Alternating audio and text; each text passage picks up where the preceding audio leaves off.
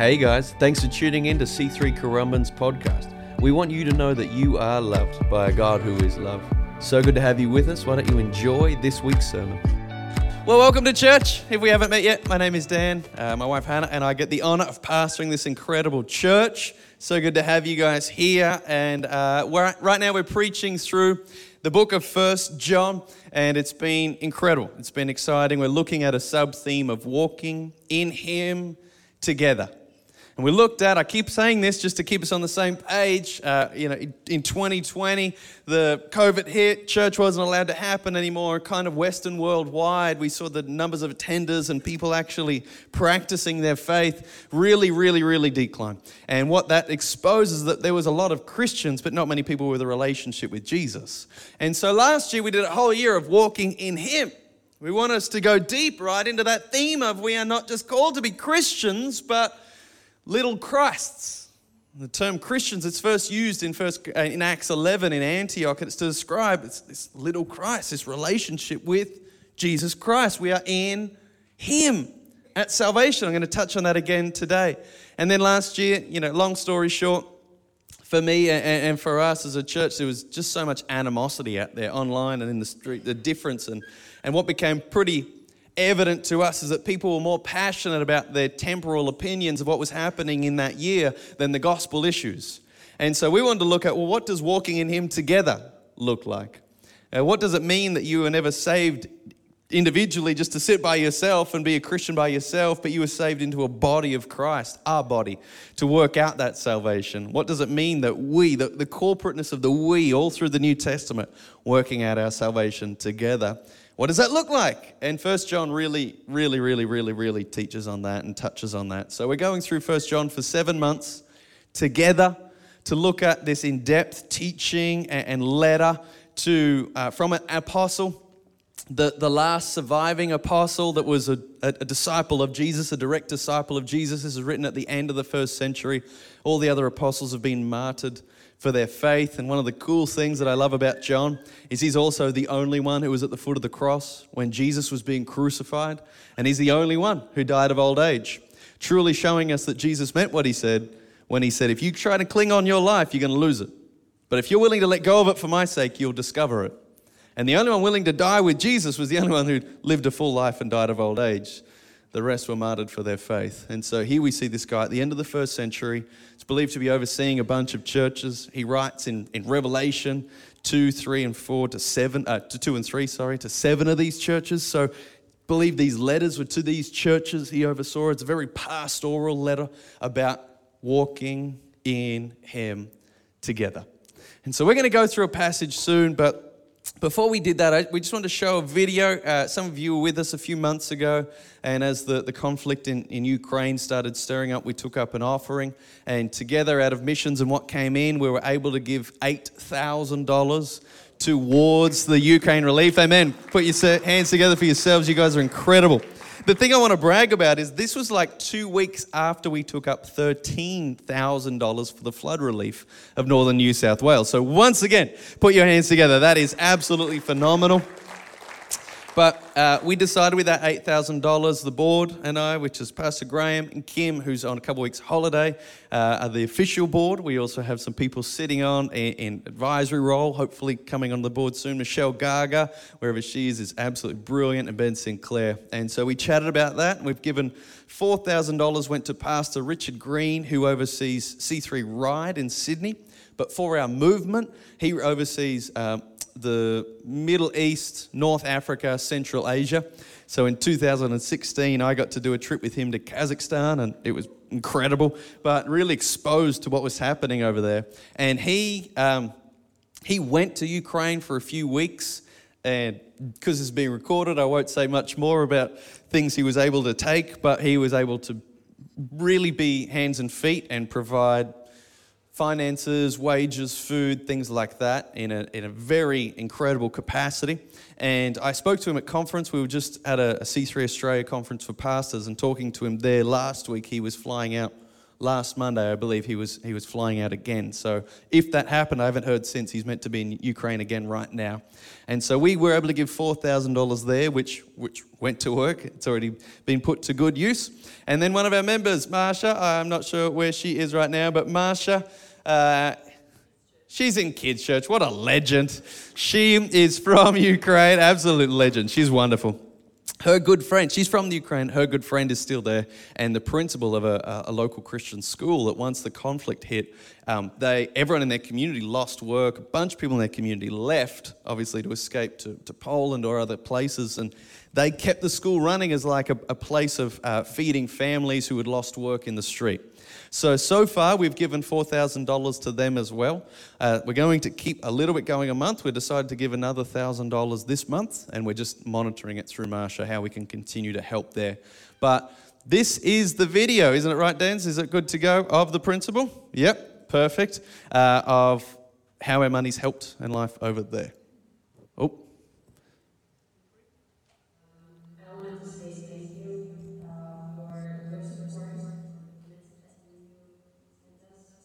us this whole month. With the help of these finances, we were able to cover all the finances that we give to our teachers. Since the war started, a lot of our parents, they had to move to other countries, and some of them have lost their jobs, and so financially it's been a challenge for our school, for our director, and for us to manage all these things. But we pray that God will continue supporting the school, because this is His project. And so thank you guys for your support, and we appreciate your financial support. We appreciate your prayers, and thank you so much. It's been a huge blessing for us, and it's been a huge motivating thing for us, that we're not forgotten, that you remember about us, and that you support us. Thank you one more time. God bless you. Incredible. One more time. Incredible. Thank you all so much. Really want to thank, honestly, it doesn't get happen enough, Kev and Dan's and the sound team and Tash at the back. You guys are amazing. I was chatting to Kev the other day. Now that we're streaming live to YouTube, welcome. Love you guys as well. We're also, the camera's streaming out there and here, and the sound mix for here. And Kev's like, just so you know, whenever we set it up, there are 18 little things for us to check to make sure all the settings are correct. Not just the big settings, that's every week as well, but there's 18 new small things to make sure this works with that. And I was like, I'll never complain again. Thank you so much, Kev, for everything you do. Because I look at it, it looks like a spaceship. I'm like, uh-oh. But good. So that's part of our missions. We've been able to help there, and we'll continue to help. So thank you guys for everything you're doing. Absolutely amazing. All right. You ready for 1 John? If I can encourage you, please continue to read 1 John during the week. If you are willing, I'd love you to go on Kurong online. I didn't want to do an order here for a bunch myself, but it's like $22 or $24. There's a little commentary on 1 John by John Stott. John Stott.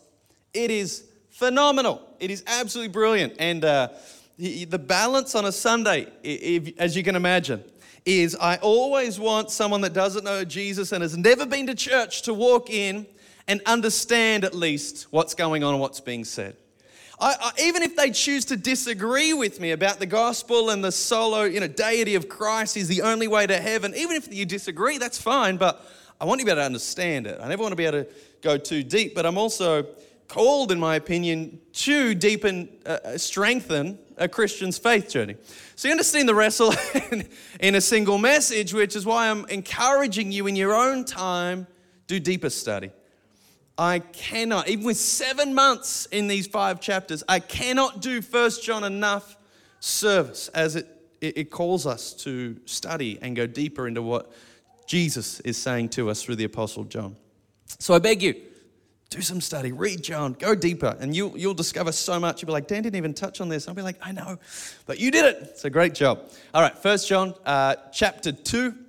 I had verses 3 to 6 today, but I'm going to bring back in verses 1 and 2 just because I believe that I want us to keep learning to read in context. Even though we're kind of zooming in and deep diving on like a couple of verses each preach, let's keep also going back to a helicopter view of the whole book or the thought or the chapter, what's going on there, so we don't create doctrine or theology that's incorrect. There's a simple rule: always interpret Scripture with Scripture.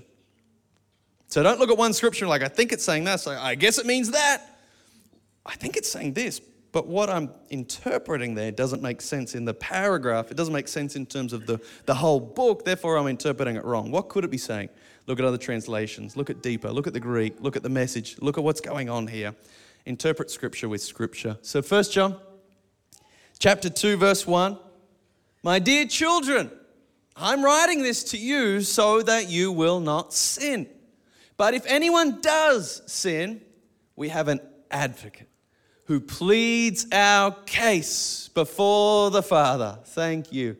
He is Jesus Christ, the one who is truly righteous.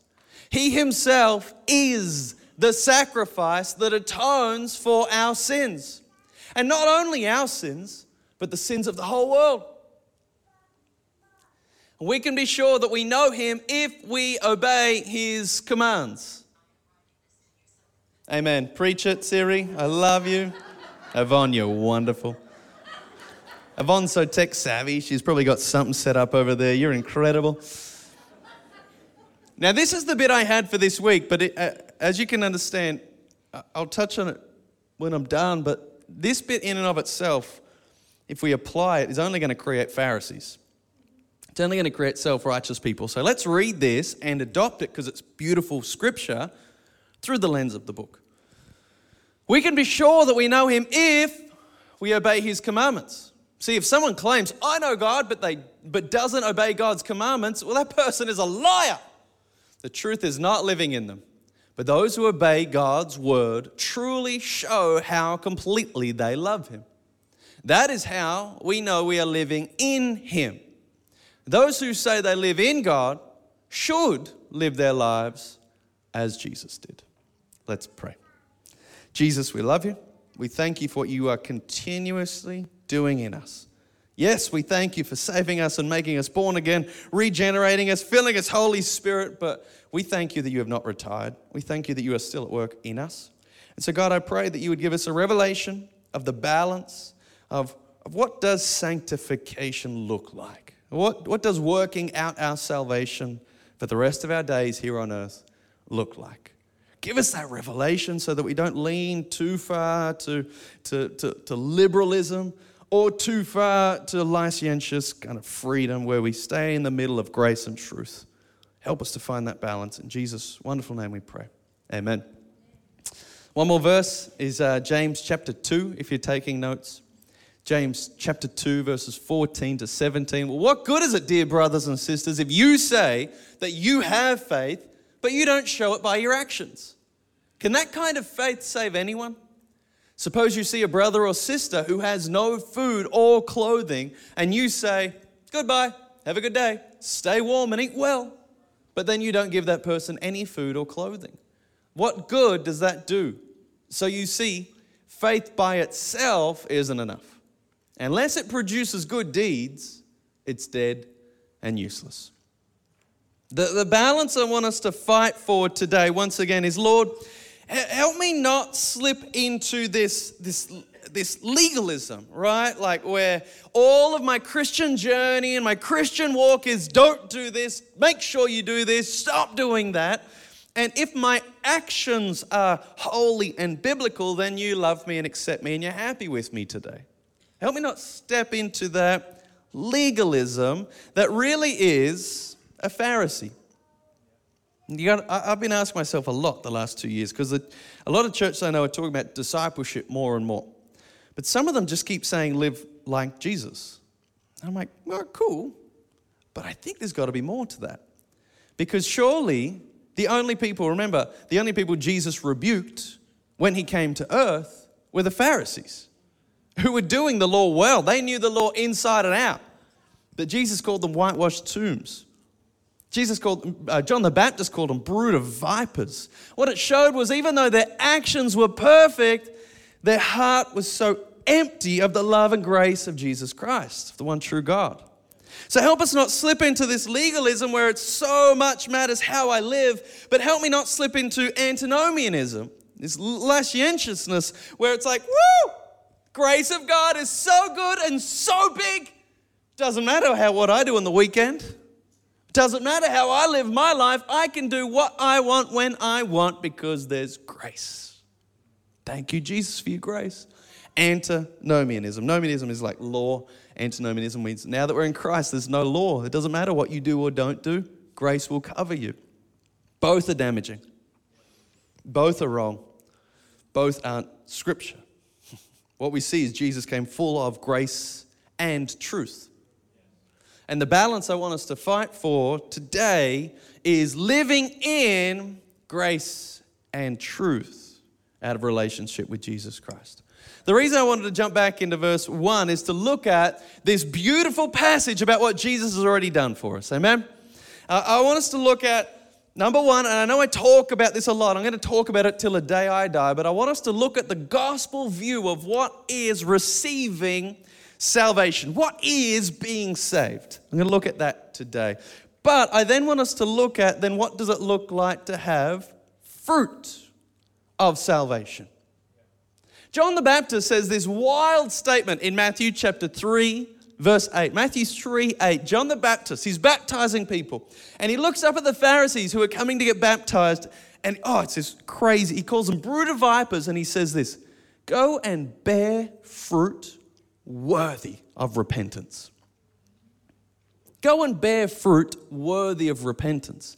Now, what it can sound like if we don't interpret it correctly is, go and show me, change your life now, get your life in order, stop sinning, surrender your life to God, and then you are worthy of repenting and coming near Jesus Christ.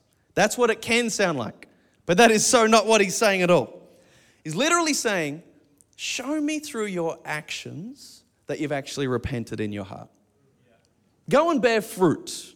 Jesus said, you'll know a tree by its fruit. He's like, live a life that shows me your heart has been transformed by the gospel. And that's what we are called to do as well, friends. We are called to bear fruit. So I want to touch on that. But number one, receiving salvation. Salvation was completely accomplished by Jesus Christ.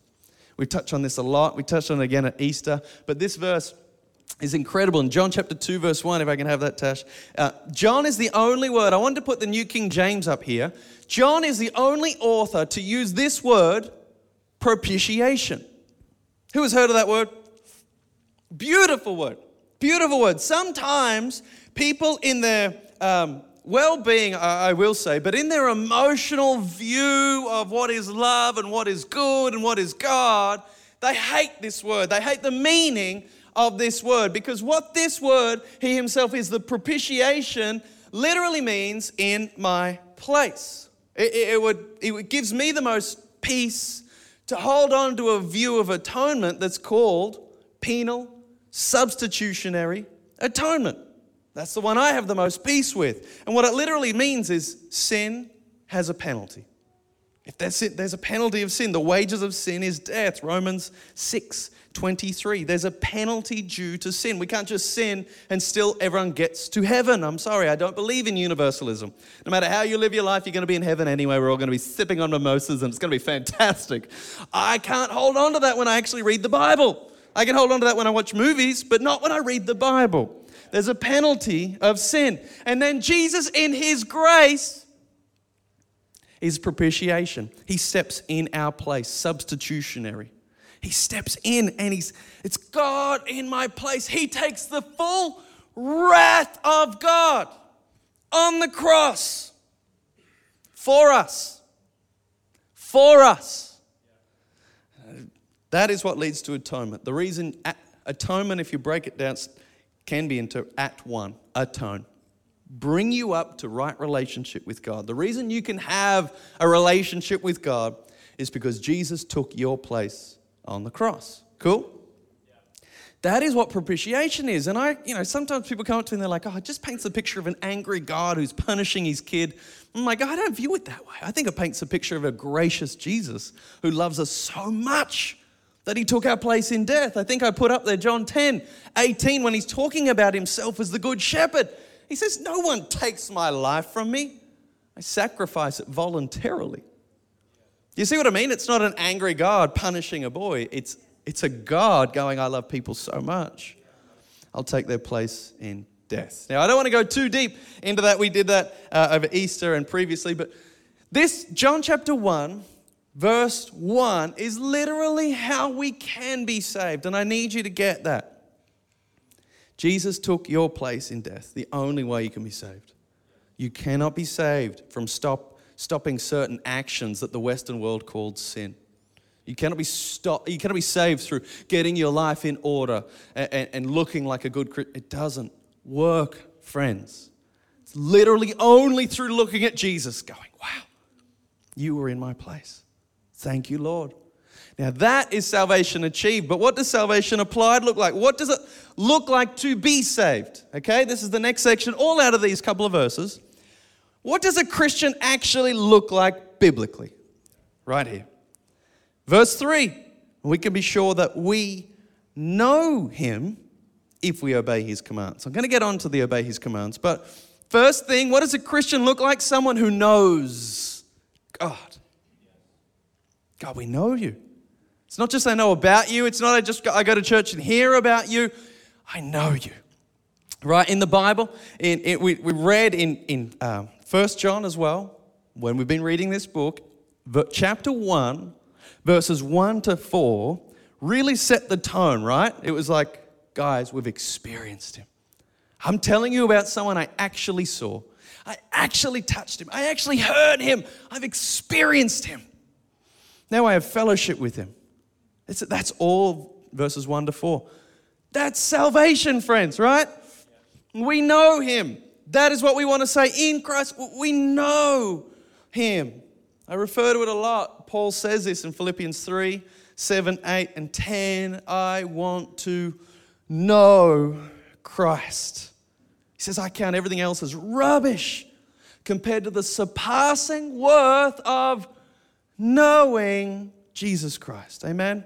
So salvation applied to you doesn't look just like being here every week. It doesn't look just like being on a roster. It doesn't look just like giving. First and foremost, it looks like knowing him. We have to get the priority right. So I'm so passionate. This is so crucial. I pray regularly here and outside. I pray regularly. God, help us kill religion in our heart. And help us give birth to relationship again and again. I don't want to come here next Sunday morning because it's church time. Tick a box, learn when to lift my hands, learn when to give, learn when to do these things, learn when to do that, walk home unchanged. I want to come here surrounded by God's people. I want to come into the presence of God. I want us to be a holy generation, a royal priesthood. I want us to be that kind of people who come together and expect the very presence of God to fall and shift and change and impact us. That's knowing him, amen? That's killing Christianity. Kill religion and say yes to relationship. Starts with knowing him. The second thing he goes on to, there's just 3 things that it says in this passage. This is what a Christian looks like. We know him. Verse 5, it says, those who obey God's word truly show how completely they love him. So it's not just knowing him, we love him. Ephesians 3:19, Paul prays, oh, that you would know the love of Jesus which surpasses knowledge. Talk on it a lot if you haven't heard it. Isn't it wild? He's praying that we would know something that surpasses knowledge. Seems like a contradiction, right? But it's beautiful. He's like saying, I pray that you would gnosko. It's this heartfelt revelation of something that surpasses gnosis. He's literally praying, I pray that you would catch the love of God that you will never, ever, ever truly understand. Isn't it wild to think that Jesus was perfect but loved you so much, he died in your place? I can't even fathom that. I can't explain that. But that is salvation, right? We know him. We love him. And as we looked at last year, we live in him, the third thing. Verse 6 says, those who say they live in God should live their lives just as Jesus did. Preached on this countless times as well. John chapter 15, he is the true vine. Amen? We are the branches. In verse 4, he says, abide in me, live in me, and I in you. As the branch, you and I, cannot bear fruit of itself. That's what we're about to talk about. Unless it abides in the vine, neither can you, Christian. Say it with all the love in my heart. You cannot live like Jesus in the way he wants you to live without abiding in him. Anything else is religion. So now we look at how is salvation accomplished? Jesus in my place, propitiation. Okay, cool. What does salvation applied look like? We know him, we love him, we live in him. Amen? Beautiful. So what if someone says that and their life goes on unchanged? What if just maybe the most damaging thing about Christianity the last 3 decades was not necessarily bad teaching or corrupt moral big leaders of big churches or fallings or failings? What if it was the average Christian? What if it was most people like you and me filling the seats who never invited Jesus in to convict us and change us? I might get shot for this, whatever. We can all throw stones at Brian Houston if you want, but have you looked at yourself first? I'm not saying he's perfect. I'm not saying there's things there that shouldn't be brought up and really discussed. I'm not saying that. I'm just saying I'm not going to be the one to throw a stone. Jesus said, he without sin, you can cast a stone. So I'm the first one to drop it because I know what's in here. And I've got to be honest with you. I worship sometimes to the point of tearing up at how much I think I know Jesus and how much I think I love Jesus and how much I think I live in Jesus and thank him for being my propitiation. And then I go and get in the car and someone cuts me off and something demonic comes out.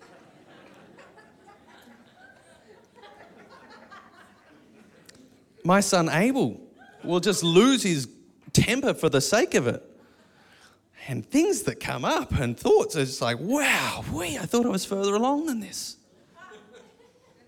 And what I'm exposed to is what I would say is a biblical truth, that salvation is knowing him and loving him and living in him, but we are then called to continuously work out that salvation. We are called to bear fruit. And the one thing I want to stress, we're going to look at this. I'm going to keep going. I'm not looking at the time. We are called to this. The one thing I want to stress is it scares me that some of you guys would try to act holier so it would seem to other people like you have a deeper relationship with Jesus. The one thing I'm trying to stir and birth in your heart again and again and again, especially today, is I beg you, fight to spend time with Jesus. Fight to make time to sit with the Holy Spirit. Sometimes in silence, sometimes worship, sometimes the Word of God, whatever, but just sit with him. Holy Spirit, fill me afresh today. Because I recognize in Galatians 5:22 that only you can bear that fruit of the Spirit. I recognize that my job as the branch is to do nothing more than fight to get living water inside me. It's not to focus on fruit. You've never called me to that. You want me to focus on living water. So I'm going to focus on living water. But then I'm also going to keep reflecting on my life this last week. I'm going to reflect on my life this last month. I'm going to reflect on my life so far in 2022. And if I'm not seeing fruit, then I need to question what's going on when I'm sitting in the presence of God. I'm going to question if I'm hearing conviction or promptings that I'm squashing, that I'm not acting on. And so when we get into the presence of God, what I want us to do is not try to be perfect, but try to be closer to him. I don't interpret I don't interpret verses 3 to 6 as act better, church. I interpret verses 3 to 6 as walk closer. It's not get your act together. It's get to Him. So the fruit of salvation, what does it look like? Well, let's look at the beautiful gospel truths before we look at effort and what we have to do. But in Ezekiel chapter 36, verse 26, there it is. This is what God promised to do at your salvation. I'm going to give you a new heart. I'll put a new spirit inside you. I'll take out that old stony, stubborn heart. I'm going to give you a tender, responsive heart. And watch this. And then I'll put my spirit in you so that you'll follow my decrees and be careful to obey my regulations. You can't do it in your own strength. It's not up to you. But it is up to you to ask the Holy Spirit, fill me again today. Fill me again today. Holy Spirit, I need you. I need you so bad. I'm so lost without you. Holy Spirit, when I put my spirit in you, He is going to help you obey my commands. 1 John chapter 3. We're going to get there in a couple of weeks, but 1 John chapter 3, verse 9. I think I sent that to Denz as well. Oh, look at me go. You're awesome, Denz. All right. Those who have been born into God's family, is that you and I? Well, we do not make a practice of sinning because God's life is in them. So they cannot keep on sinning because they are children of God. I've had to sit with people who read the second half of that verse and they're like, but I keep struggling with sin. That means I'm not saved, right? I'm like, no, that's not what it means at all. What I'm looking for are you willfully choosing it? Are you practicing that sin? Are you like, woo, can't wait for the weekend to look at some porn, woo! Let's be real about struggles. It's a multi-billion-dollar industry for a reason. You think Christians are exempt from it? Can't wait for the weekend to get drunk, sleep around, do a bunch of drugs. It's going to be fantastic. Woo! Jesus, give me a J. Not that J. I'm never alarmed when I sit with someone who is telling me they're wrestling with sin. They're like, man, I just keep struggling. I just keep going back to this thing. I'm like, oh, same as me. Same as most people. Same as everyone. I'm alarmed when someone tells me about habits that they don't question. I'm alarmed when someone talks about things in their language or they're partaking in things and there's no conviction. For me, that's the sign that I'm not sure if God's done a work in your heart just yet. But when I sit with someone, countless people, lust, power, greed, bitterness, gossip, unforgiveness, but there's conviction. I'm like, yeah, but how good's that? There's conviction.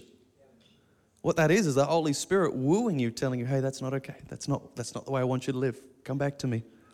This is why John Owen, 15th century theologian, says this famous line, I love it, be killing sin, or sin will be killing you. It's not about perfection, Christian, but it is about progress. It's about just pushing into Him more and more and more, bringing Him into the struggle and the sin, and asking Him to help. That's what we looked at last week or the week before that. 1 John chapter 1, verse 5 to 7. God is light. Amen? There is no darkness in Him at all. Oh, there it is. So we are lying if we say that we have fellowship with God. We're Christians. I go to church. I own all of the Elevation albums and worship songs. But we go on living in spiritual darkness. We are not, there's that word again, practicing the truth. But if we're living in the light as God is in the light, then we have fellowship with each other. And the blood of Jesus, His Son, cleanses us from all sin. I love how it finishes there. Because it's like, hey, don't go on practicing sin and living in darkness. Come to the light. And when you come to the light and you practice and you live like Jesus does, there's forgiveness. The reason I love it is He's not saying, come be perfect. He's like, just come walk with me. And that's what verse 1 of chapter 2 said. Hey, I'm writing these things so you won't sin. But if you do, Jesus has got you. He's your advocate in heaven pleading your case. Oh, thank you, Lord. Lord, I am doing my best to walk in the line. I want to walk with you. I want to know you more. I want to live like you, Jesus. And I thank you that when I unintentionally and unwillfully sin, which happens again and again, and stuff up and drop the ball, thank you that you are my advocate in heaven. Thank you that you plead our case, Jesus. Thank you that you are so for us. So, Lord, as I continue walking in the line, working out this salvation, I thank you that you have not left me alone, but you are with me, helping me. Thank you, Lord. And that's what he says he promised to do. Oh, so before I get into that, I love this John Bunyan quote. John Bunyan, I think it was 1600s, gets married. His wife is like, teaches him to read and write kind of thing, and he gets arrested because he gets saved through his wife. And so he goes out preaching the gospel in a time where you weren't allowed to do that. He's in prison for 12 years, and he writes this book called The Pilgrim's Progress. And the book, The Pilgrim's Progress, is the most printed book worldwide outside of the Bible. If you haven't read it yet, I beg you to read it. It's an allegory of our Christian journey that is so flippin' powerful. It's wonderful. But John Bunyan said this: if people really see that Christ has removed the fear of punishment from them by taking it into himself, salvation, right? There, Jesus took it. If people actually see that, well, they won't do whatever they want. They'll do whatever he wants. See that? So now what I'm begging you to catch this gospel revelation. It's truly a gospel revelation. I'm not asking you to act better this week. I'm asking you to push into him more this week. And if you and I truly push into him more, we'll start to live like him more. It will happen. It will. If we fight to make time to be with Jesus, he will produce fruit through us. And I say this with love. If you're not seeing change or progress or fruit, I would suggest that maybe you aren't creating enough space with him. So a question, rhetorical question, a loving question. What struggle in your world now are you actively asking the Holy Spirit to come and help you with? We all have struggles. What is your struggle, and a specific one, that you are identifying and intentionally asking, Holy Spirit, can you come and help me with this today? Don't blanket it. Don't be like, in the coming, future. Today, Monday morning, it's me again. I haven't got the church. I haven't got the worship team helping me. It's just me and you, God. Can you help me with this? Because I really struggle with this.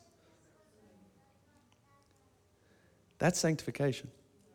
Bring God into it. And when you bring God into it, I'll finish with this. This is so flipping good. We go back to verse 1. Well, I'm writing these things, church, so that you won't sin. But if you do, we have an advocate who pleads our case before the Father. He is Jesus Christ, the one who is truly righteous. Again, as I've quoted at the start of the service today, Hebrews 7:25. Therefore, Jesus is able, once and forever, to save those who come to God through him. Through him. Jesus lives forever. Amen? To intercede with God on your behalf. Thank you, Lord. Thank you that it's not up to me to act holy, God. Thank you that it's not up to me to act righteous. But thank you that it is allowed of me to step into your presence because of what you did on the cross. And the further and the closer I draw near to you and your light, God, the more my darkness or sin is exposed.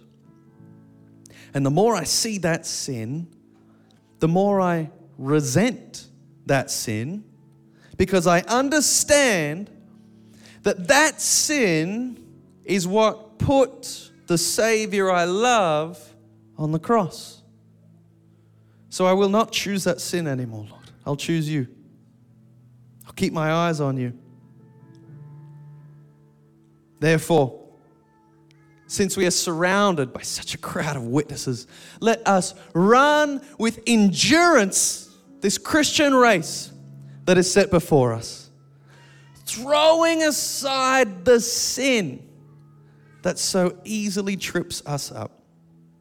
We do this by keeping our eyes fixed on Jesus, the author and perfecter of our faith, who endured the cross, despised its shame, and is now seated at the right hand of the Father. Lord, we thank you that you not only saved us, you not only started our faith journey, you are perfecting it. So we resurrender our life to you this morning, Jesus. We say, help us. Not because the goal is acting holy, not because the goal is looking a certain way, but we want to kill sin. We want to say yes to righteousness and you. Jesus, you. We want to say yes to living your way like you. So help us, because we totally recognize that we are lost without you. Holy Spirit, fill us right now, I pray. I pray. Fill us again, Holy Spirit. We intentionally stop, stand in your presence, and drink living water. This he said, speaking about the Holy Spirit, who had not yet been given. But now you've been given, Holy Spirit, so we drink. We need you more, not just for the sake of some feeling, some kind of euphoria. God, we want you. We want you. More of you, God. Help us to see that we've been purchased at a high price and called to glorify God through our bodies. Help us to see that the win is not just acting like you. The win is becoming one with you. In your presence, being intertwined and closer again and again and again. Help us to decrease so you can increase in us, God. We pray these things in your wonderful name. Amen. I'm going to stay down the front after the service. Two things. One, if you walked in and you didn't know Jesus, you're like, I'm not a Christian. I don't have a relationship with him. But if God's done something in your heart in this service, in the worship or the preaching of his word, if something's shifted in your heart, nothing would bring me more joy than getting to pray with you. So I'm going to wait right there. I'd love to meet you. I'd love to pray with you. The other thing, while Carla keeps playing, is I'm going to open up this altar. If you're here and you are bold enough to admit, you don't have to say what it is, but if you're bold enough to admit there is recurring sin in your world that you haven't been able to get rid of, to overcome, and you would like one of our sozo leaders or one of our prayer team to stand with you and pray for that, I want you to come on up. We're going to pray with you. We want to stand with you. We want to invite God into your heart again. Holy Spirit will fill you again. And we want to see God do a wonderful work in your life. Amen? I'm going to hand it back to Kurt to close the service.